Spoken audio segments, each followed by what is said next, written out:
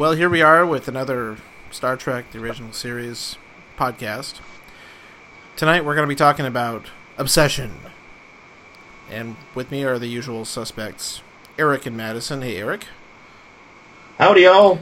And Rob in Chicago. Corpuscular greetings to you all.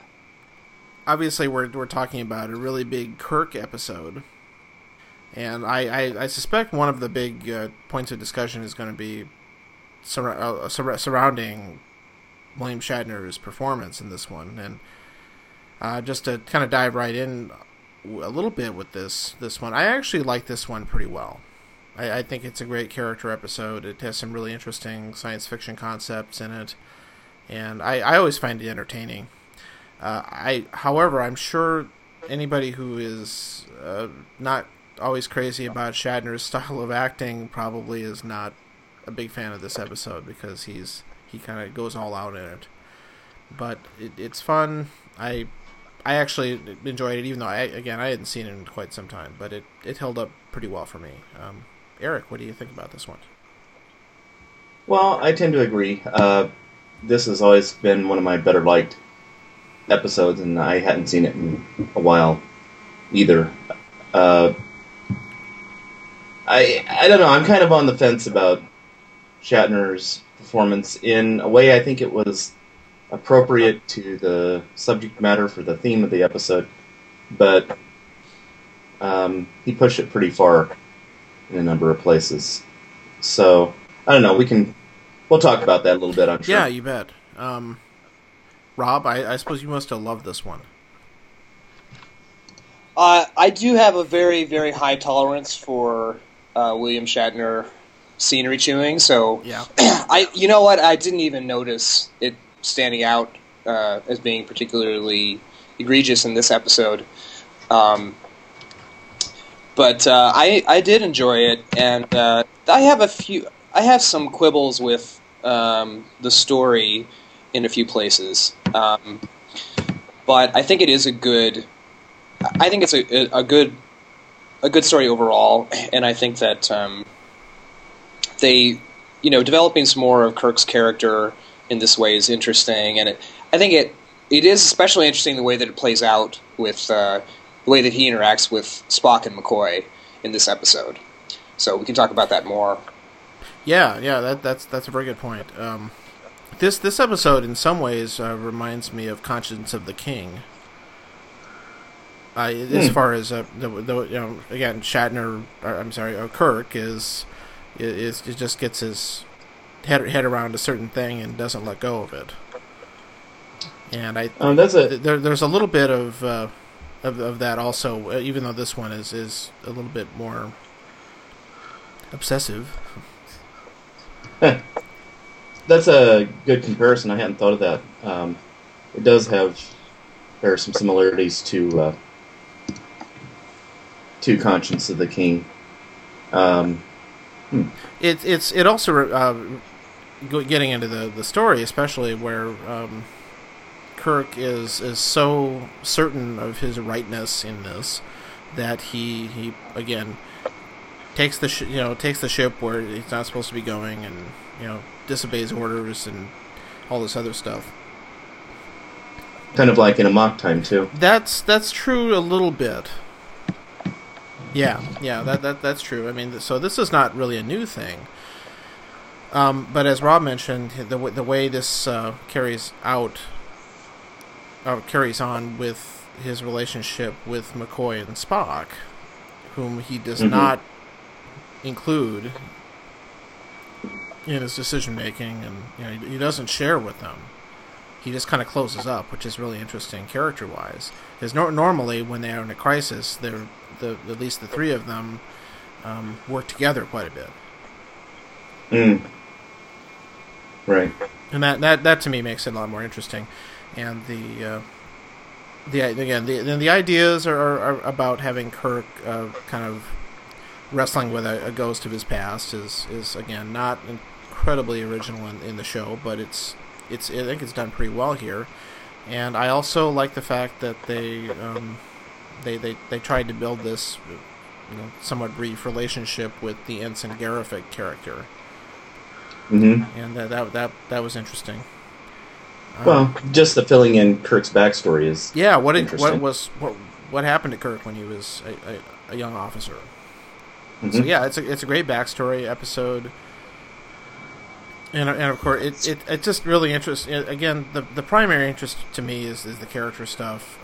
The ideas expressed about the creature, the gas cloud creature, are pretty interesting.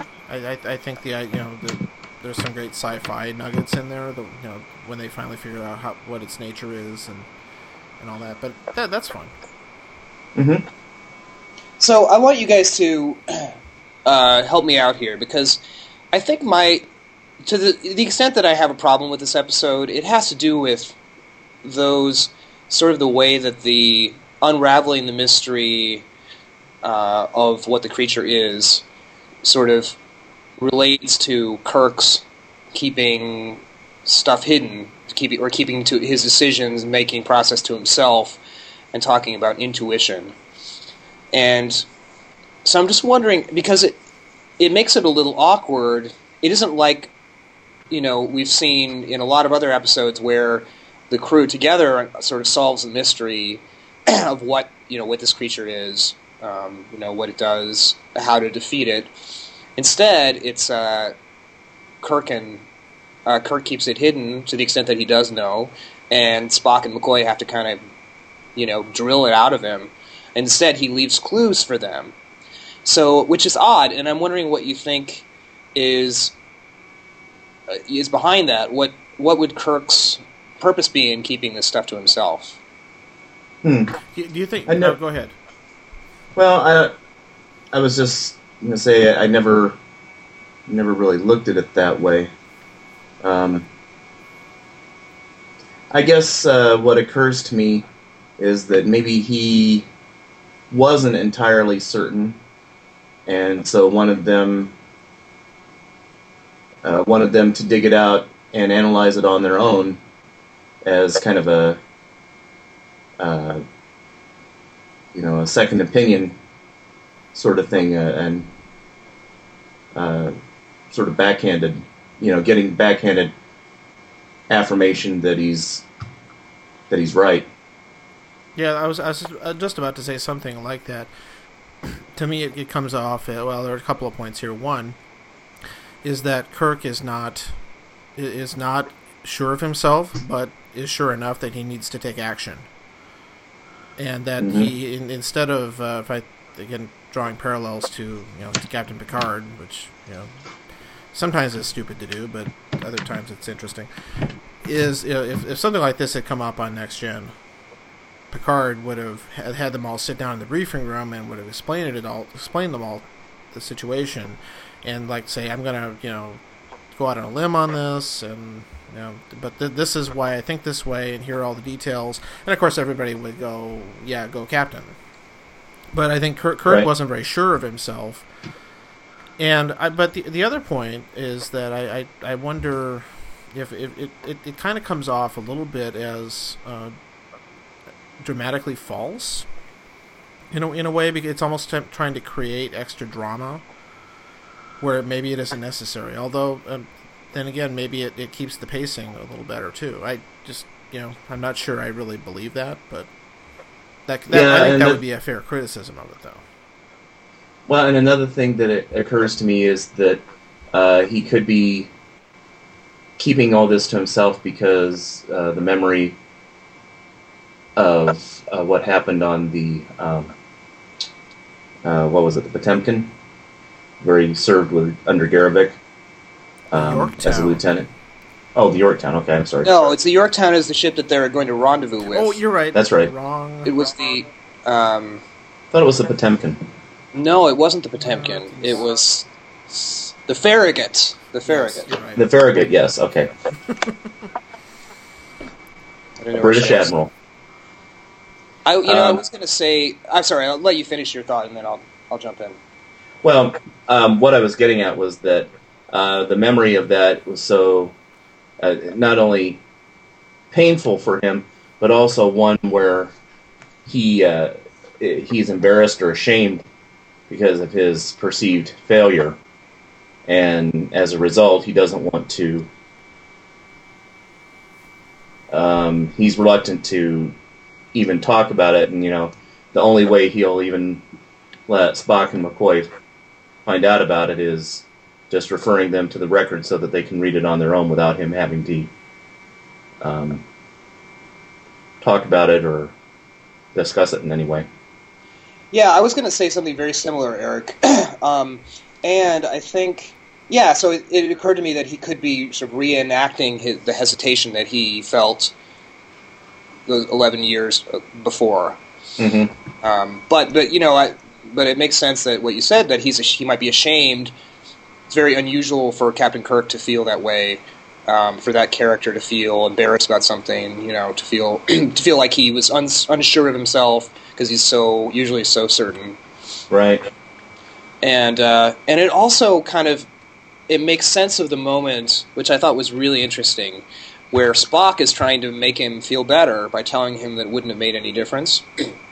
And I'll get to that argument in a little bit later, but Spock tries to comfort him, basically, and make him feel better, and Kirk will have none of it. He says, if you want to be an analyst, pick somebody else. And he does.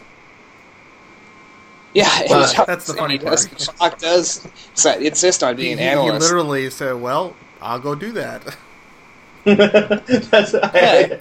got that, but that's true. There are some funny little bits, and before I forget about it, the other funny thing that I laugh quite a bit at is the little exchange between McCoy and Spock, where he asked him if he's read the record tapes, and Spock says, well, fortunately I read faster than you do.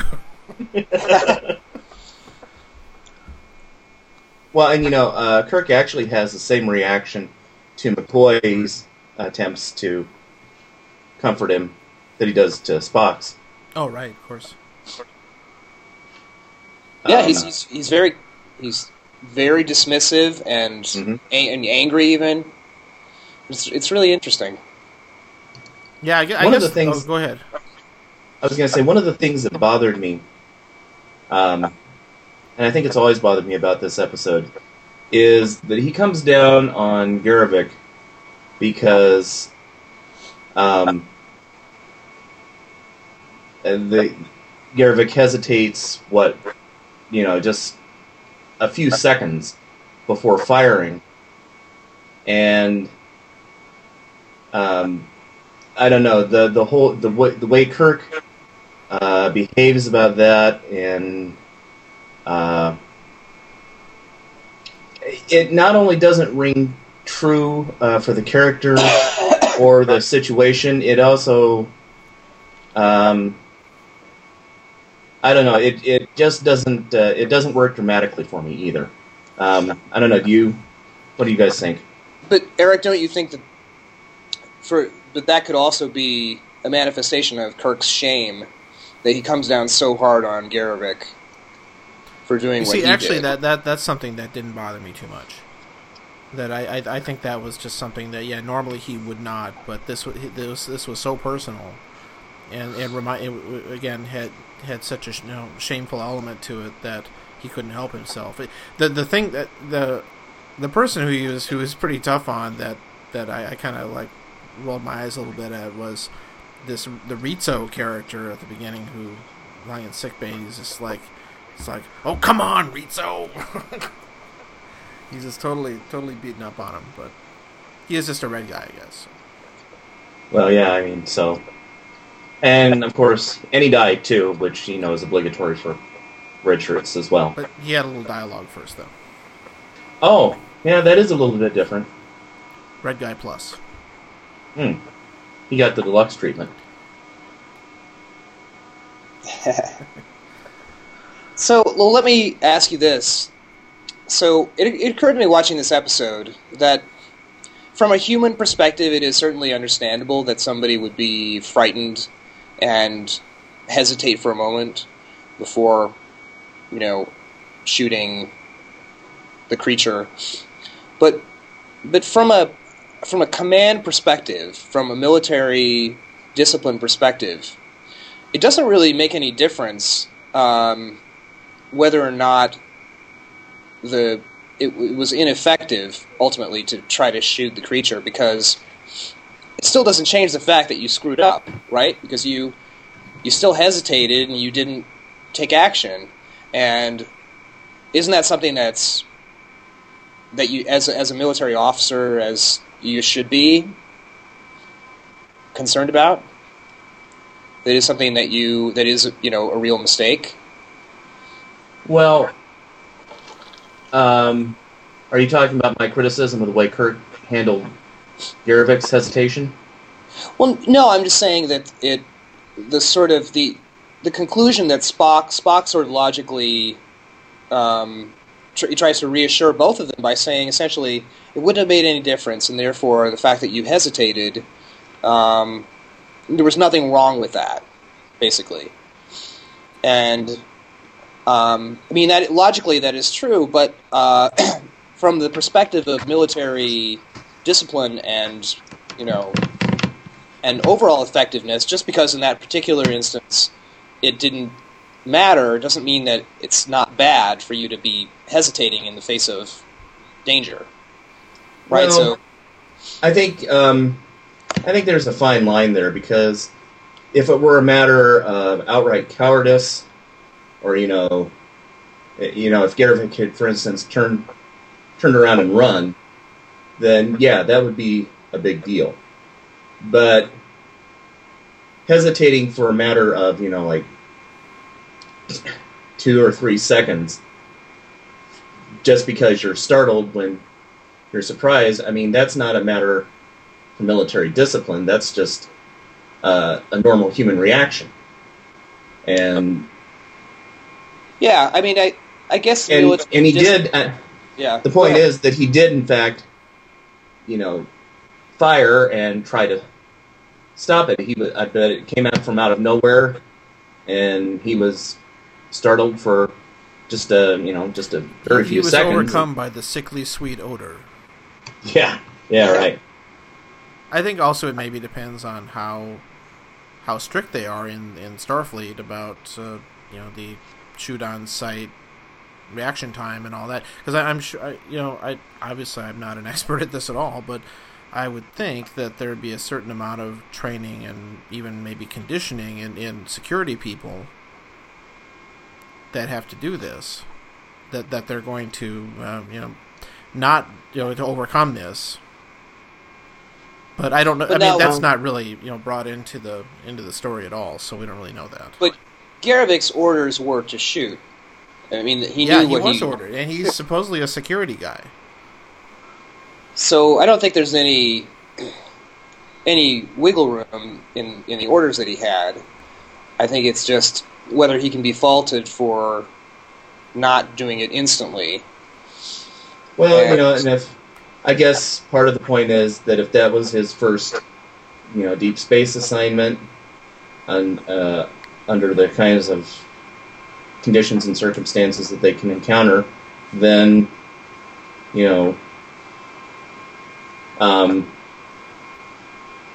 I can see where hesitating when you're startled might be grounds for some sort of reprimand, but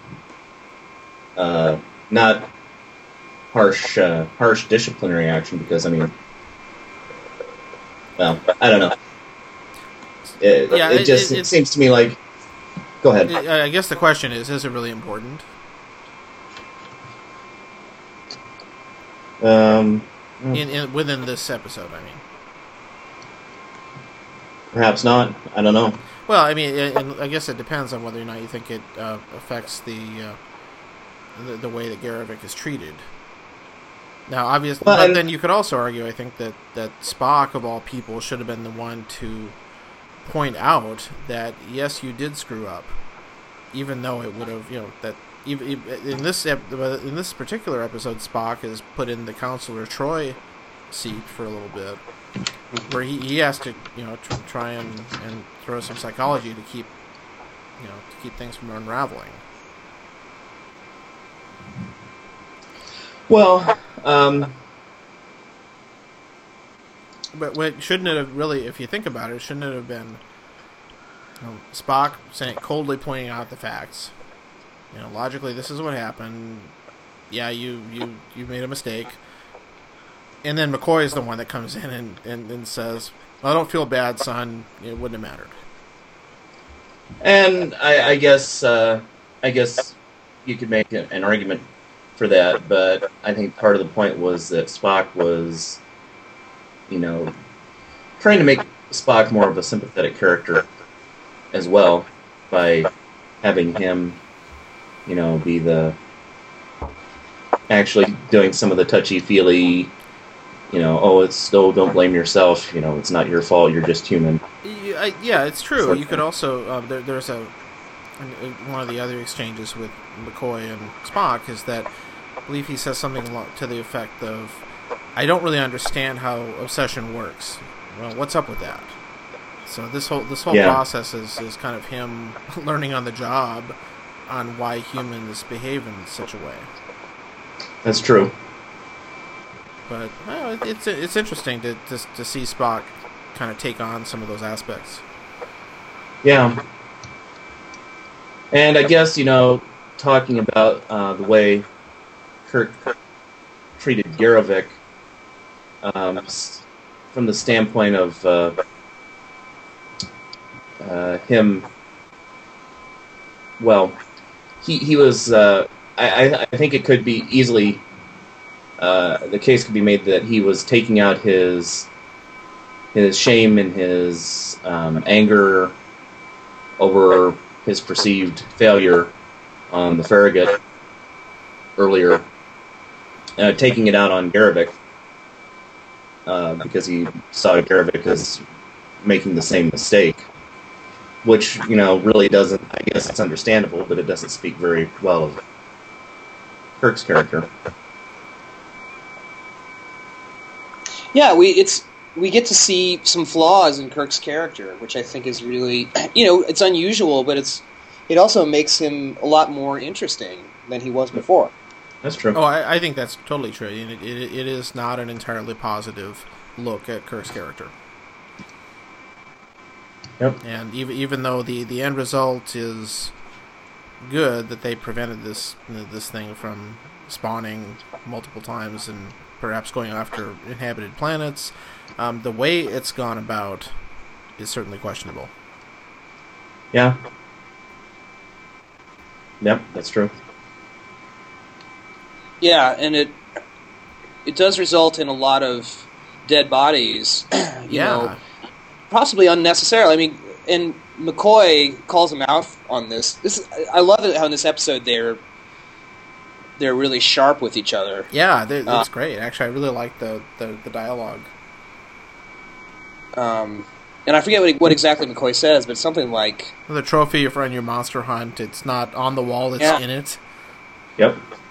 Yeah, that's great stuff. It's great little delivery, and just this rebuke, this smack. Of course, then McCoy reverses himself shortly thereafter. Yeah, I think he apologizes too easily.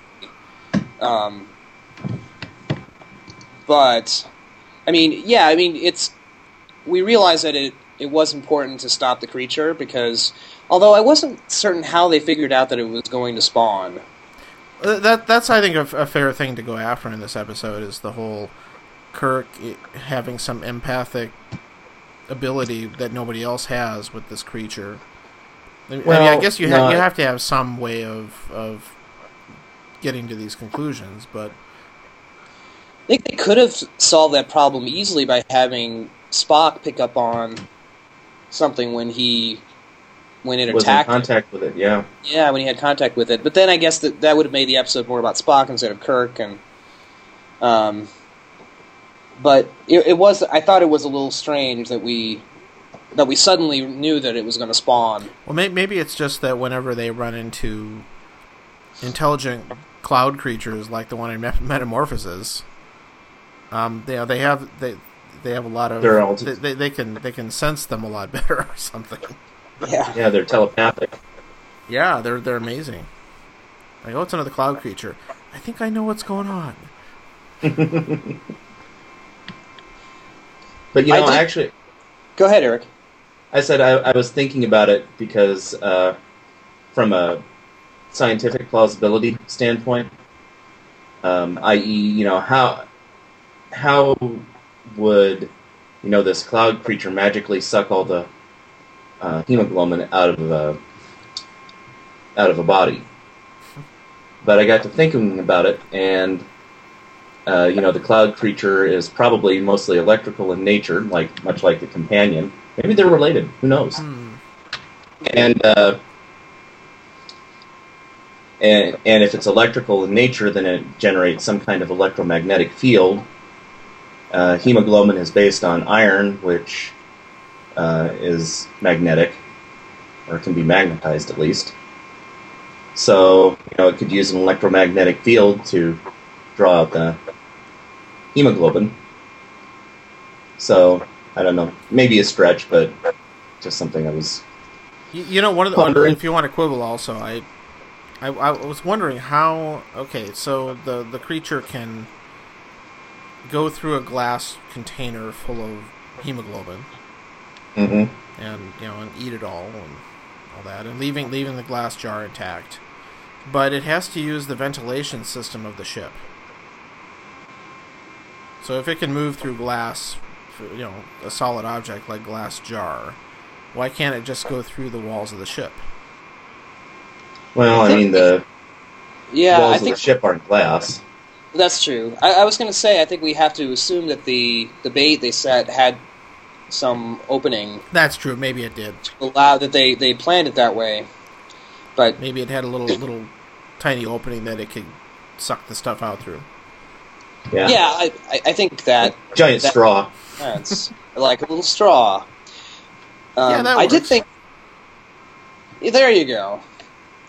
I did really like the way that this episode built up, built the suspense, and each encounter with the creature was a little more fraught and a little more dangerous.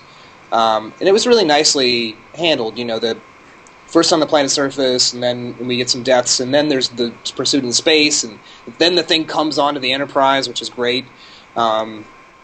And then at the climax, they have to set this trap for it, and in that moment when they're down on the surface, Garvik and Kirk, and they smell the creature, I think that's a great moment. And then, of course, there's the final, fight. there's the fist fight, because there has to be a fist fight in every episode. Yeah, nicely inserted. I think that is a requirement. But then you also have the cliffhanger of, is the transporter going to get work for them to get back? Yeah, I'm surprised they didn't have smoke shooting out of the transporter pads. Yeah, no, there's a lot of great stuff like that. And yeah, But then Spock cross circuits to B. That's right. Thank pitchforks and pointed ears. Yeah, I love that. Okay. I don't think there's any opportunity for misogyny corner. Well, what did you think of the scene other with than Chapel? There's Chapel with her little, psycho. Oh, I that's kind right. of chuckled at that, but even though I don't know, that she really was kind of a waitress, but well, but she was also, doing more than just playing. that's kind of a nitpick, really. But Yeah, she at least got to do something useful, and she kind of did at least a mild smackdown on Garvik to make him oh yeah, no, eat his dinner. as I said, I smiled at that little exchange. Yeah. I like how go ahead. I was going to say, I like how she trashes Kirk to Garvik. She says that Kirk is going nuts. Yeah, she does. She does unload a little bit, doesn't she? Yeah. So captain. speaking of character stuff, seems like it's kind of funny how they all constantly haranguing him about the vaccines and everything. Even Scotty starts talking about the vaccines. But Captain, the vaccines that are perishable. they're stable. They're perishable, yeah. I mean, whenever he turns around, somebody's in his face about this rendezvous. We got to get them there. Like, Oh, it's more just the way that they're kind of stacked on top of each other. Yeah. Everybody's got to get their dig. in. Yeah. And does Uhura? I can't remember if Uhura. No, I don't think she. No, I don't think she does. But Scotty and Spock and McCoy all certainly do. I have to admit that if I'd been Kirk in that position, I think I probably would have gotten a little pissed myself. Like, shut the fuck up. Hey, who's captain? Hey, who's captain? And then after he accuses everybody of conspiring against him, and he kind of takes it back, and Scotty just kind of goes, "Aye." Yeah. What does he say? Or something like that. That that was a nice touch. Yeah. So how about, speaking of Scotty, why can't the ship go faster than warp 6? It can, but not without. That's something they seem to change as they went along. Because I there are know other that points where it's like, warp 9 is the maximum. Warp 8, warp 9, yeah. Be honest, I don't know that was ever explained. I don't think they'd really established a writing standard for that as far as the continuity. Yeah. Just a Trek geek complaint there. Although they did fix that for the next gen, the writer. Oh yeah, they were much more consistent then. Yeah. Definitely. Did you guys watch the original or the super duper enhanced ones? I watched the original. Rob? So did I. Ah. Yeah. So fill us in. Well, the big difference. Obviously, the planet side stuff looked exactly the same. The biggest differences is that when they're confronting the creature in space, it's all CG, and the cloud stuff looked pretty cool. And actually, one of the best things about the redone effects is that after the explosion goes off, and they show the planet, you see this gigantic bombed out side of the planet. Oh, cool! It's kind of a neat little effect, and kind of acknowledging the fact that they just set off an antimatter bomb on this planet. So that's kind of neat.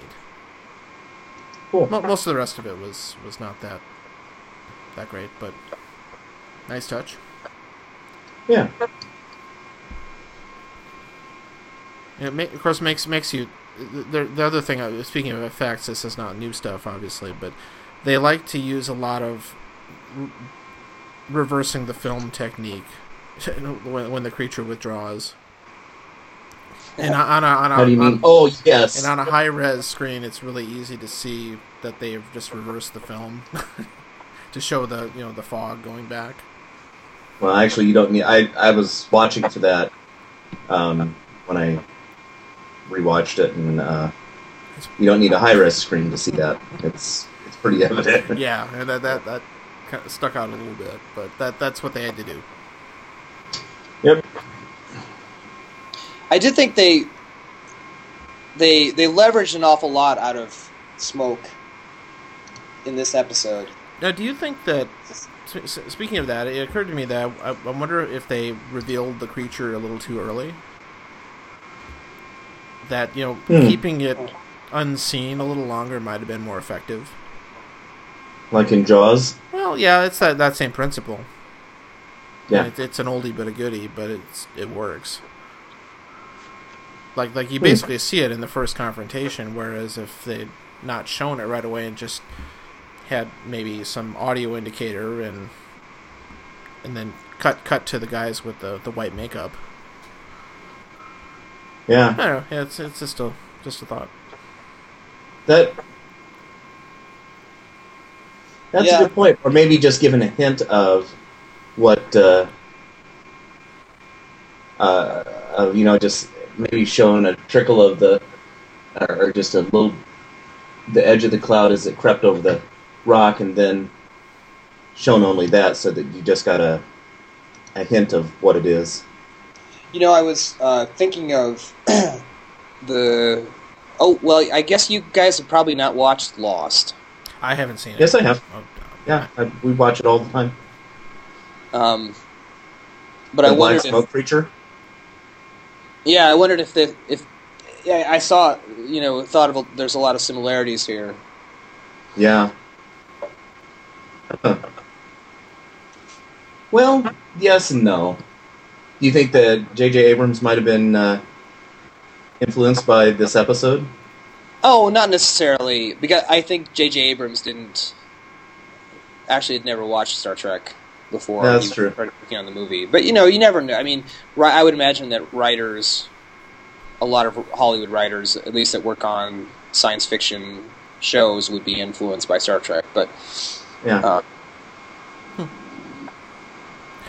And of course, you probably noticed they reused a lot of the music from the Doomsday Machine, they did. They did. which I couldn't help but think about when I was watching it. Yeah. I think that it's sort of a drawback of watching the series this way, Oh yes, it is. is that you really start to know the cues, and it takes away a little bit from... Right, and you can remember where they originated.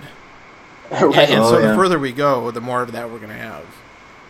Yeah. Especially in third season, where I'm sure most of it was recycled. Yeah. More things to look forward to. But In Spock's addition- brain Spock's brain. Hey, I am looking forward to that one. and the way to Eden. Yeah, I think we're going to have some fun with those, actually. Well, I'm gonna close this one out unless you guys have something else to add. No, I don't think so. Good. No Sulu in this episode. No, they seem to often have one or the other. You get Chekhov or you get Sulu. I Not think always. I think the reason for it, though, that he was absent so often during the second season is that he was cast in the Green Berets, that movie That's with right. John Wayne, Yeah, and he was off shooting that. I did. Quite a I bit. did read that somewhere. You're right. More Sulu. Yes. Well, Oh my. anybody listening, thanks for listening. And Yes, indeed. if you have any comments or questions, leave it on the entry page. But otherwise, we'll see you next time. What's our next one, guys? Let's see here. Hold on a second. I got it. The next one is... Come on. Accessing. 1 second. Wolf in the Fold. Ah, okay. That's a good one.